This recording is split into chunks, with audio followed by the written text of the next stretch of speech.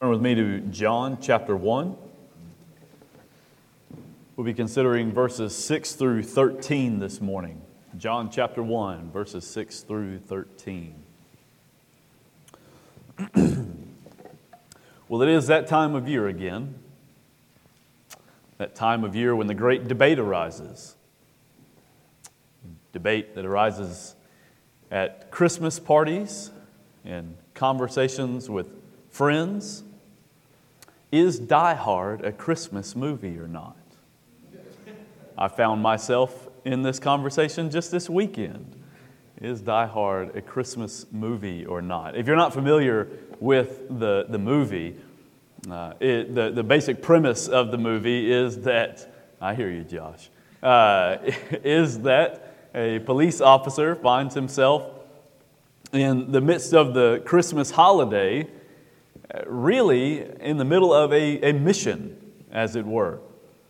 And it is your typical action movie with all of the explosions and fighting and gunfire and gunfights.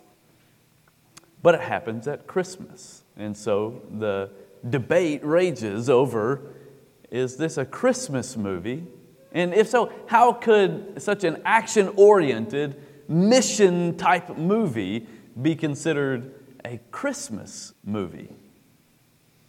No matter which side of the, or rather which group you fall into, which camp you fall into, that's the essence of the argument. How could a Christmas movie be so mission-oriented and action-packed? But our text this morning makes clear to us that Christmas is all about a mission. Actually, we understand from the text this morning that Christmas is most fundamentally about Christ's mission. So perhaps it's actually not all that odd of a category to fit Die Hard into the Christmas category. In our text, we find that John breaks down this text. He divides this text really into two main points. We find that John speaks of the messenger of the light and the mission of the light. Speaking of Jesus as the light, this is how John presents it to us: the messenger of the light and the mission of the light.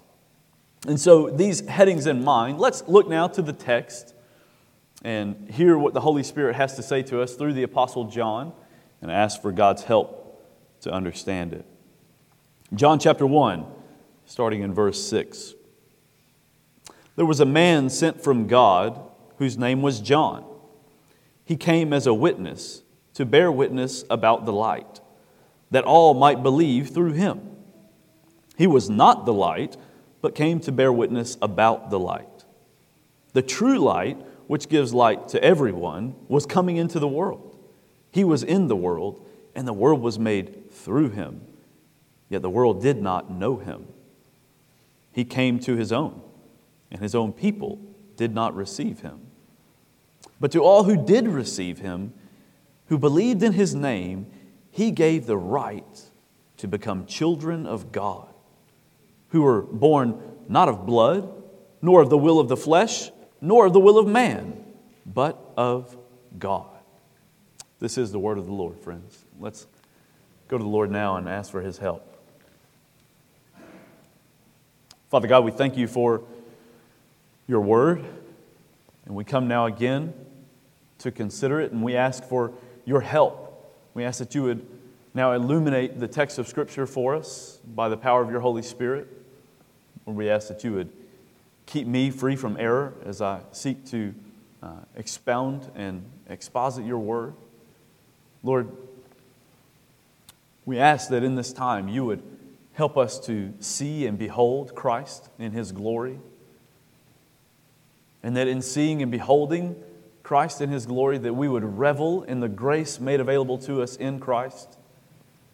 And that all this, Lord, would produce in us a reprioritization. We pray that you would help us to make the priorities of Christ our priorities. And we ask it all in his name. Amen. Well, we have first to consider, as John lays out for us, the messenger of the light. Our passage opens in verse 6 by saying, "There was a man sent from God whose name was John." So the Apostle John here speaks of another character by the name of John. And we come to understand that this is none other than John the Baptist, or John the Baptizer, as he's also known. This man, we're told, has been appointed by God to fulfill a particular role. And that role was signified first by his very name. We learn in Luke chapter 1 and verse 13 that his parents actually did not name this man John the Baptist. Rather, an angel of the Lord foretold his birth, and at that time he commanded his father to name him John, which actually means the grace of God. And this was fitting given the role that God had purposed for him to fulfill. It is that purpose that we read about in the next verse. In verse 7 we read, "He came as a witness to bear witness about the light, that all might believe through him." The Apostle John has already made clear to us in this passage that this light is to be understood as Jesus Christ.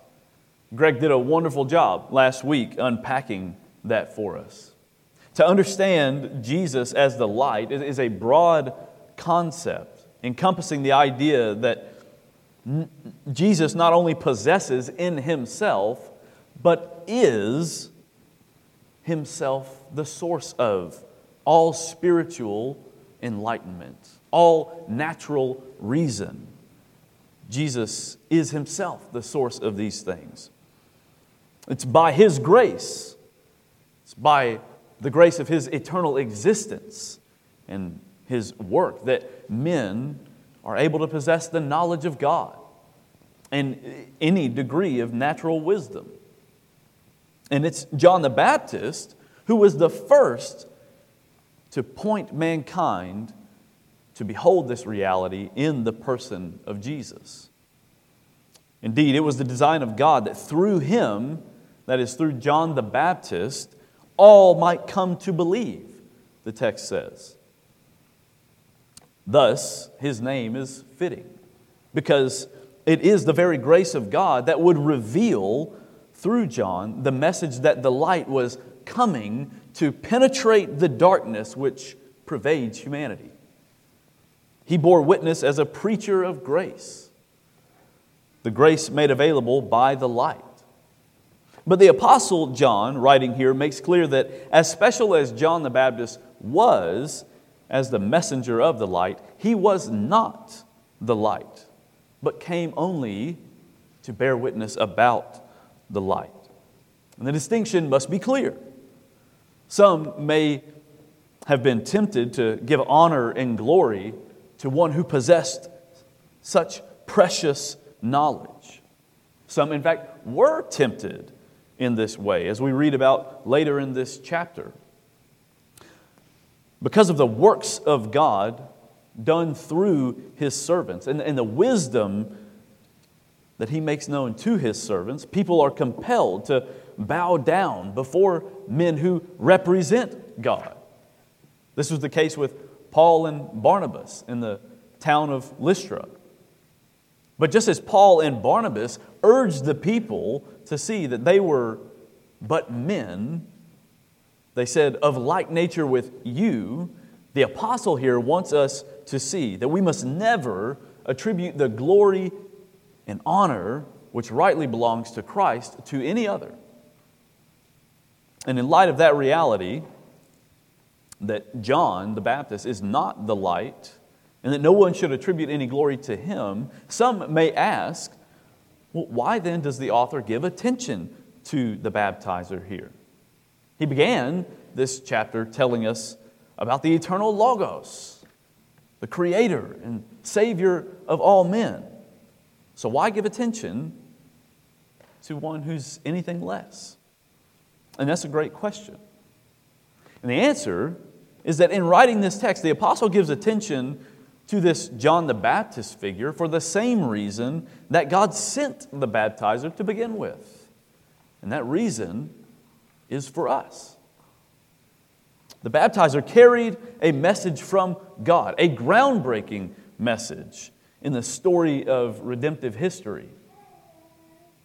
And throughout the history of redemption, from Adam and Eve forward, whenever God was going to do some great act, He announces it. Through one of His prophetic servants, God makes His acts clear and verifiable through His prophets for those who will receive that message, for those who will receive these great acts of God. And that's what we find here. But as John pointed not to himself, but to the light, so we are quickly going to move this morning to give our attention primarily to that light as well. And we do so in consideration of the mission of the light. The text continues in verse 9 by saying, "The true light, which gives light to everyone, was coming into the world." This is how John shifts to speaking about the mission of Jesus in the world. With this shift, we return back to considering the Son of God Himself. Not just the forerunner and one who reflected the light, but the light itself. By way of comparison, it is that if in John we see the moon with its light, real as it may be, but nonetheless it remains only a reflection of the light of the sun. If that's what we find in John, this moonlight, then in Jesus of Nazareth we behold the sun itself. Because Jesus, you see, doesn't merely reflect the light, but radiates the light. In fact, the author of Hebrews makes this clear in Hebrews chapter 1, saying of Jesus, He is the radiance of the glory of God and the exact imprint of His nature. So that to see Jesus is to see the God of all knowledge, all wisdom, and all power. And this is clear from John here in verse 9 in our text. Look at it. The apostle refers to Jesus using the phrase, the true light. And this phrase is used not so much in contrast to John the Baptist. It's used to set Jesus up in contrast to all the elements throughout the history of redemption that were but single rays of light intended to guide mankind back to the source of light in Jesus. Jesus, you see, is the true light in contrast to all the lesser lights which prefigured Him. You can think of the lampstand which stood in the tabernacle that was the single source of illumination, lighting the way of the priests into the presence of God in the Holy of Holies. Jesus is the true and better light, you see. Jesus is the true light in contrast to the pillar of fire which guided the Israelites through the desert to the promised land where they would experience rest and peace in the presence of God. And every other element that God used in the Old Testament as a flicker of light pointing to the true light that illuminated and opened up the way into the presence of God. Friends, there were many rays of light, but the apostle tells us that in Christ we behold the great and true light. And Jesus takes this designation on Himself. You'll remember in John chapter 8 and verse 12, He says, I am the light of the world. This Jesus, who is the light, the apostle tells us, is able to give light to everyone. And the light which He gives to everyone is the light of the gospel. The good news that in Him mankind might be delivered from the domain of darkness and made citizens of the kingdom of light. The announcement was that though mankind is brought into this life, separated from God by their sin, He would make a way for them to be made right with God and at peace with God. And the apostle gives attention to this because it was indeed a glorious announcement. Not just glorious in its substance, but glorious in its scope. We're told here that He gives light to everyone.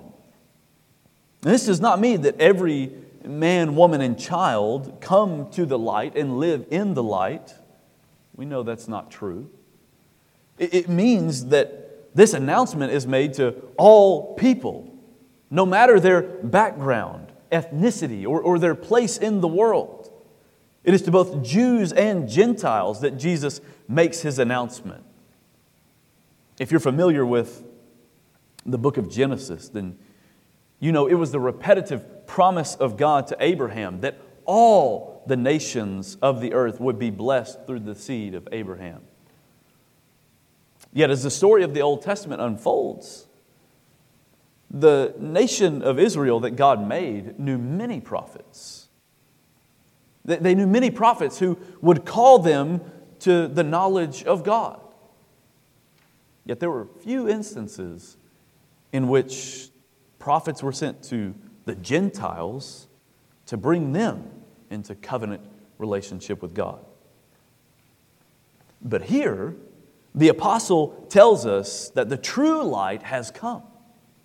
And in His coming, He brings good news to all peoples and nations everywhere. Unlike the prophets of old that were given specific missions to specific peoples, the true light now comes with the broadest mission known in redemptive history. His task was to broadcast the fullness of light to the fullness of God's people, including those both near and far from God, to both Jews and Gentiles. As He is the light, He is able to give light in its fullness. And in this way, we see that Jesus, as the light, was on mission in His coming. The apostle tells us in verse 9 that He was coming into the world. And we cannot miss this, friends. The light of the gospel was not simply announced to us from heaven. The message was not just given to a divinely authorized prophet. We've already noted that the prophets were given specific messages to specific peoples. The prophets would understand and make known to people however much of God's redemptive plan was appropriate at that time. Yet in the words of Paul in Galatians chapter 4, when the fullness of time had come, God sent forth not His prophet, but His Son. Now we understand that the gospel has been made known in the only way that it can be fully known. And that is by way of the one who is light, personally coming into the world to reveal it. Next week, we're going to focus more intently on the need for God Himself to enter into human history in order to make salvation possible. But for now, we cannot overlook the emphasis that the apostle places on the initiative taken by Christ in this endeavor to shed abroad the light of the gospel. I said that this section of the text speaks to the mission of the light being Jesus. We see this in considering that Jesus has not totally or even primarily delegated this announcement to another. Rather, He Himself has come to make it known. In accord with the divine counsel of the triune Godhead, the will, the love, and the commitment of God to reconcile a people to Himself have been made most clearly known in this one fact, that God has not stood far off from humanity, waiting or commanding them to come near to Him. God, in the flesh, has come into the world to make His plan of salvation known. You see it? God has moved toward humanity, not the other way around. And friends, this is what Christmas is all about. A Savior on mission. We must not lose that. We must not allow culture to define the season for us. Christmas is not about being a better person. It's not about being a good neighbor. Christmas is not even about giving to your neighbor, unless that giving is motivated solely by the desire to help that person come to understand God's great gift of salvation. I've even heard pastors say that this is a time to leverage the joy of the holiday to reconcile with family. But we must be absolutely clear. The celebration of Christmas is the celebration of Christ reconciling God to man. If familial reconciliation comes out of that, well, praise God. But we must never allow the subsequent effects of Christ's mission to overshadow the sole essence of His mission, and that is to reconcile God to man. If we miss that, then we miss the meaning of Christmas. The apostle goes on now to expound on the reception that Christ was met with in His mission. In verse 10, he notes what can only be categorized as a most profound and perplexing reality. He says of Jesus, He was in the world, and the world was made through Him, yet the world did not know Him. The apostle here reiterates what he's already said in verse 3. He says here that Jesus, even more than king of the world, is creator of the world. And we know from Colossians chapter 1 that because all things are made through Him, it should be evident that all things were made for Him. His existence as creator should bring about the response of submission to Him as king.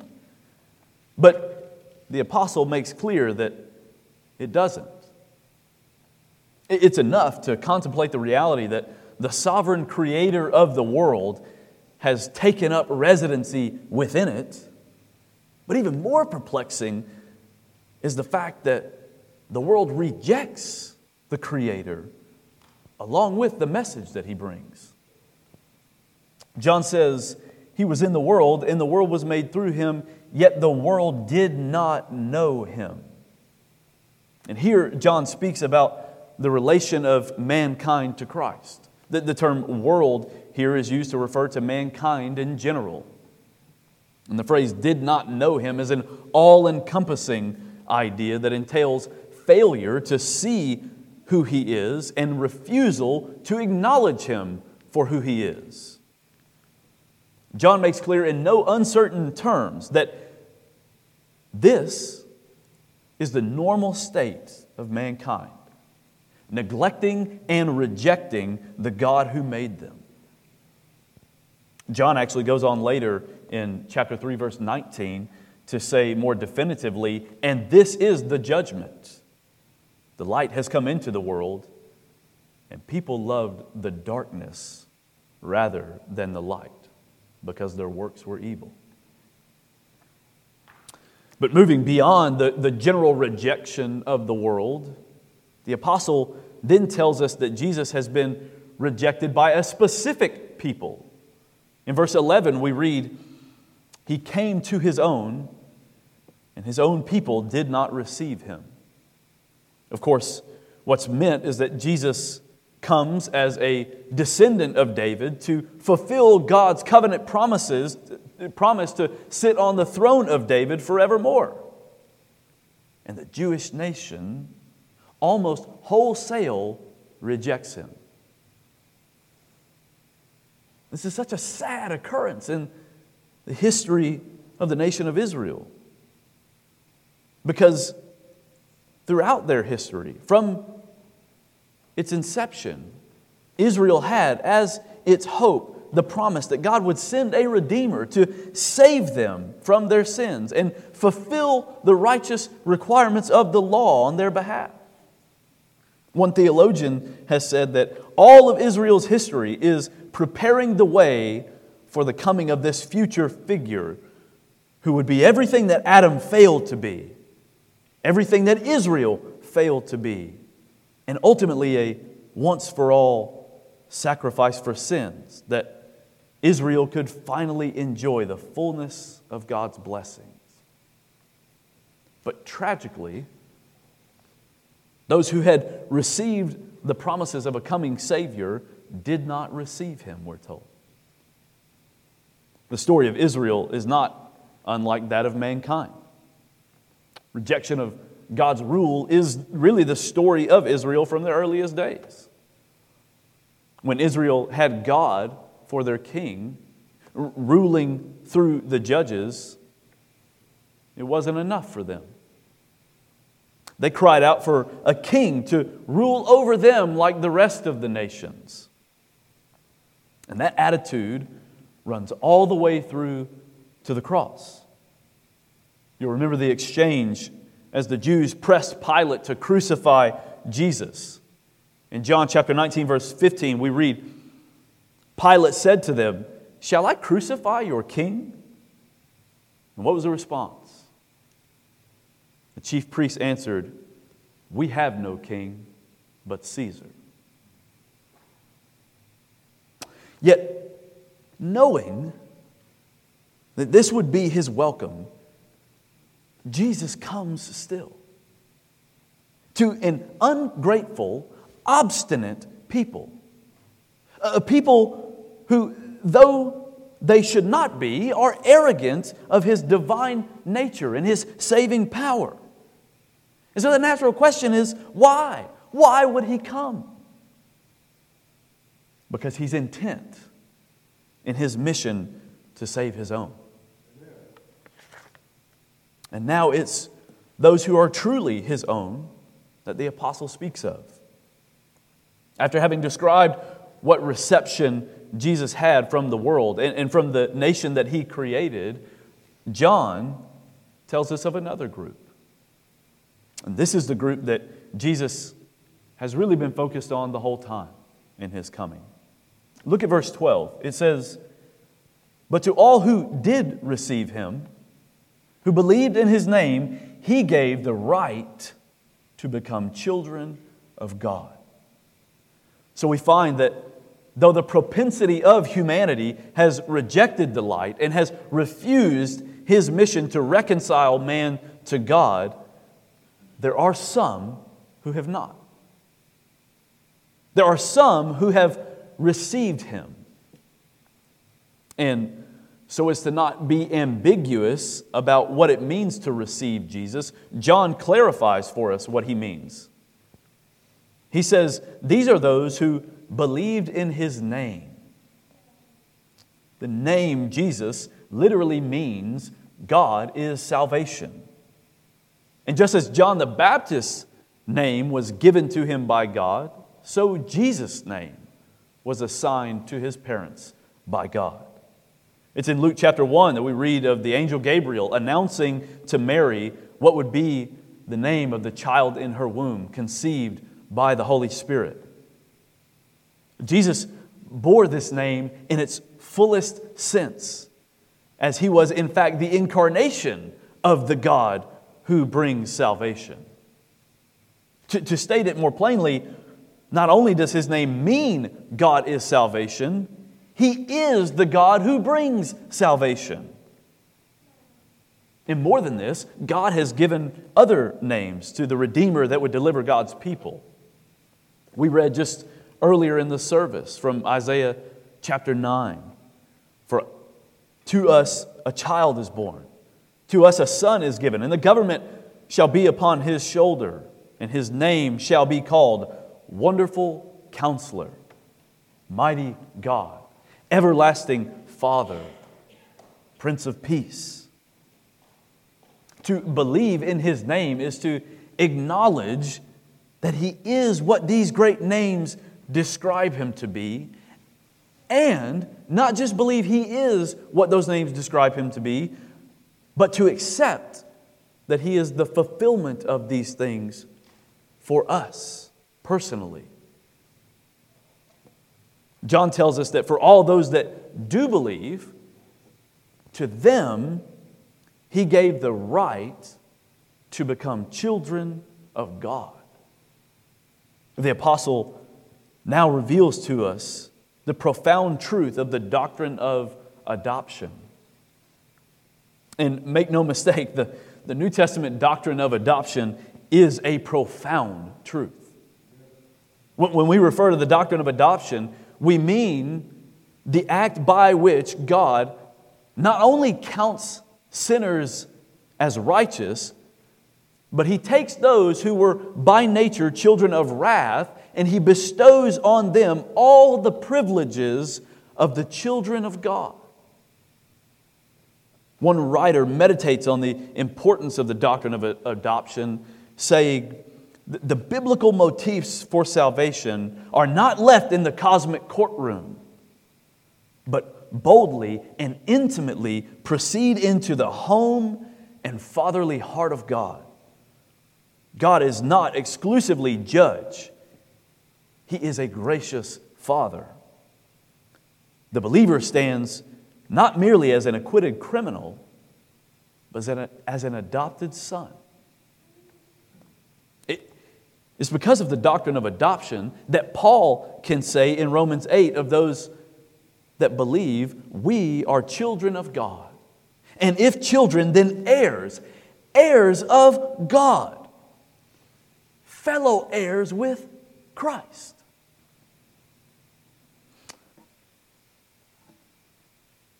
But John wants to be clear about the nature of this adoption. And in doing so, he makes clear that this is not some arbitrary or ambiguous concept. He accomplishes this clarification by describing the process of adoption for us in verse 13. Look there. He says that those who've been given the right to become children of God by faith in Jesus were born not of blood, nor of the will of the flesh, nor of the will of man, but of God.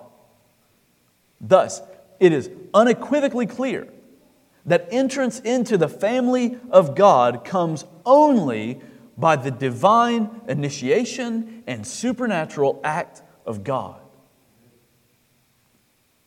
It was the church father Tertullian who said, persons are not born Christians, but made such.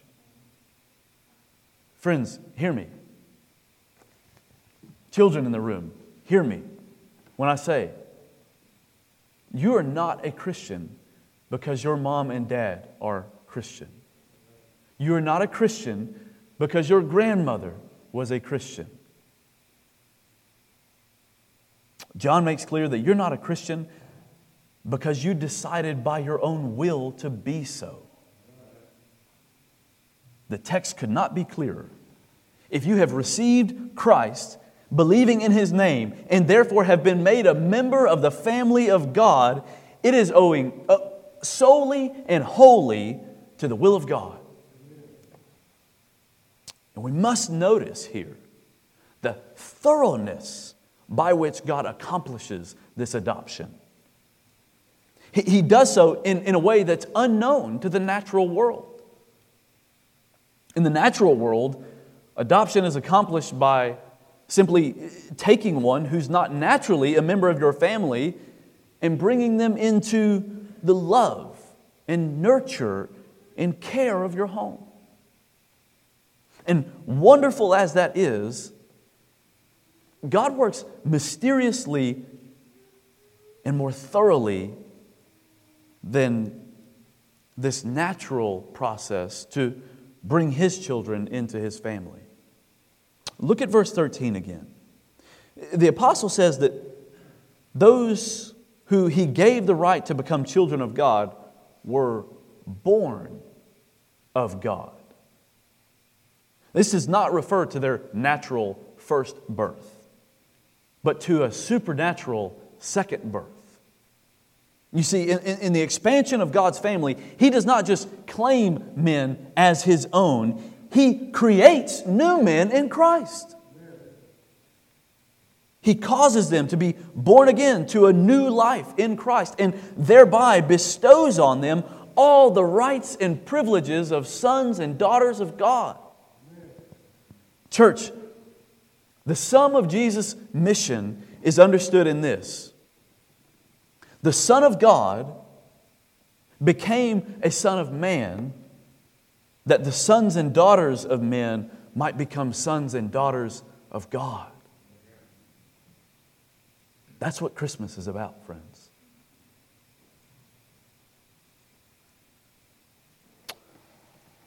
Brothers and sisters, there are so very many implications and applications of this text this morning. There's no way we could even mention them all, much less expound on them. But I would like to draw our attention to a couple that I think are vital if this passage is going to be more than just a theological meditation for us. First of all, we must see that embracing the reality of our adoption as sons and daughters of God should bolster and solidify our confidence in our relationship to God. It's a common struggle for all Christians to continually try to rest in the grace of God and trust that we actually have access to the Father based on the merits of Christ. It's a daily battle in my life to simply trust that the grace of God is real and effective in my life based on the merits of Christ. Be it that you struggle to believe that God actually hears your prayers when so many of them seem to go unanswered for so long. Or be it that you struggle to find boldness to pray because you are so well acquainted with the sin that resides in your heart. Friends, the answer to both of these is an embrace of the doctrine of adoption. You have not only been welcomed as you are, but God has acted supernaturally to bring you into His family as one who is as naturally His as Christ is naturally His. Think on that for a minute. And tell me if there is anything that can give you more confidence in your walk with God than that. Friends, I must tell you, I hate to hear every time I hear someone say, or rather refer to humanity as the children of God. I hate that. I'm not going to go into a theological, discourse with someone in the middle of public settings where that often happens. But I hate it. It irks me so bad. It's simply not true. All of mankind are not children of God. Creations of God, yes, not children of God. That's a blessing bestowed only on those in Christ. But for those that receive Him, who believe in His name, it is not only that God has the right to lay claim to them, but according to the Apostle John here, you, friend, have the right to lay claim to God as your Father. So, brothers and sisters, pray. Pray boldly, trusting that God hears you and that He accepts you as His own, just as Christ is His own. Additionally, we dare not leave this text without reckoning with the fact that our priorities cannot be divorced from the priorities of our Savior. And He's made known to us here that He is nothing other than a missional Savior. He has come as the light to make the light of the gospel known. This was the purpose for which He came. And if it is His purpose in the world, how can we not make this our purpose in the world? There's much about the work of Christ that we cannot imitate. But the work of witnessing and proclaiming the gospel faithfully, consistently, intentionally, even when it's hard, even when it feels awkward, even when you're not sure you have all the right words to say. The work of witnessing and proclaiming the gospel, friends, is a work of Christ that we are able to imitate. Beyond that, it's a work of Christ we're commanded to imitate. So this Christmas season, as we meditate on the love of Christ that produced such a missional commitment in Himself, let it reinvigorate our commitment to live life on mission, making known the light of the gospel. Amen? Amen. Let's pray. And Father, we pray that You would do that this morning. Oh God, help our understanding of Christ to grow and deepen and strengthen our love and commitment to Him. And in the growth of that love and commitment to Him, Lord, we pray that we would embrace anew the adoption that You have given us as children. That we be confident in our relationship with You, God, and all that that entails. And Lord, fueled by the love that You've given us in Christ, that we would be faithful to proclaim the message of Christ, who is the light to all. And we ask it in His name. Amen.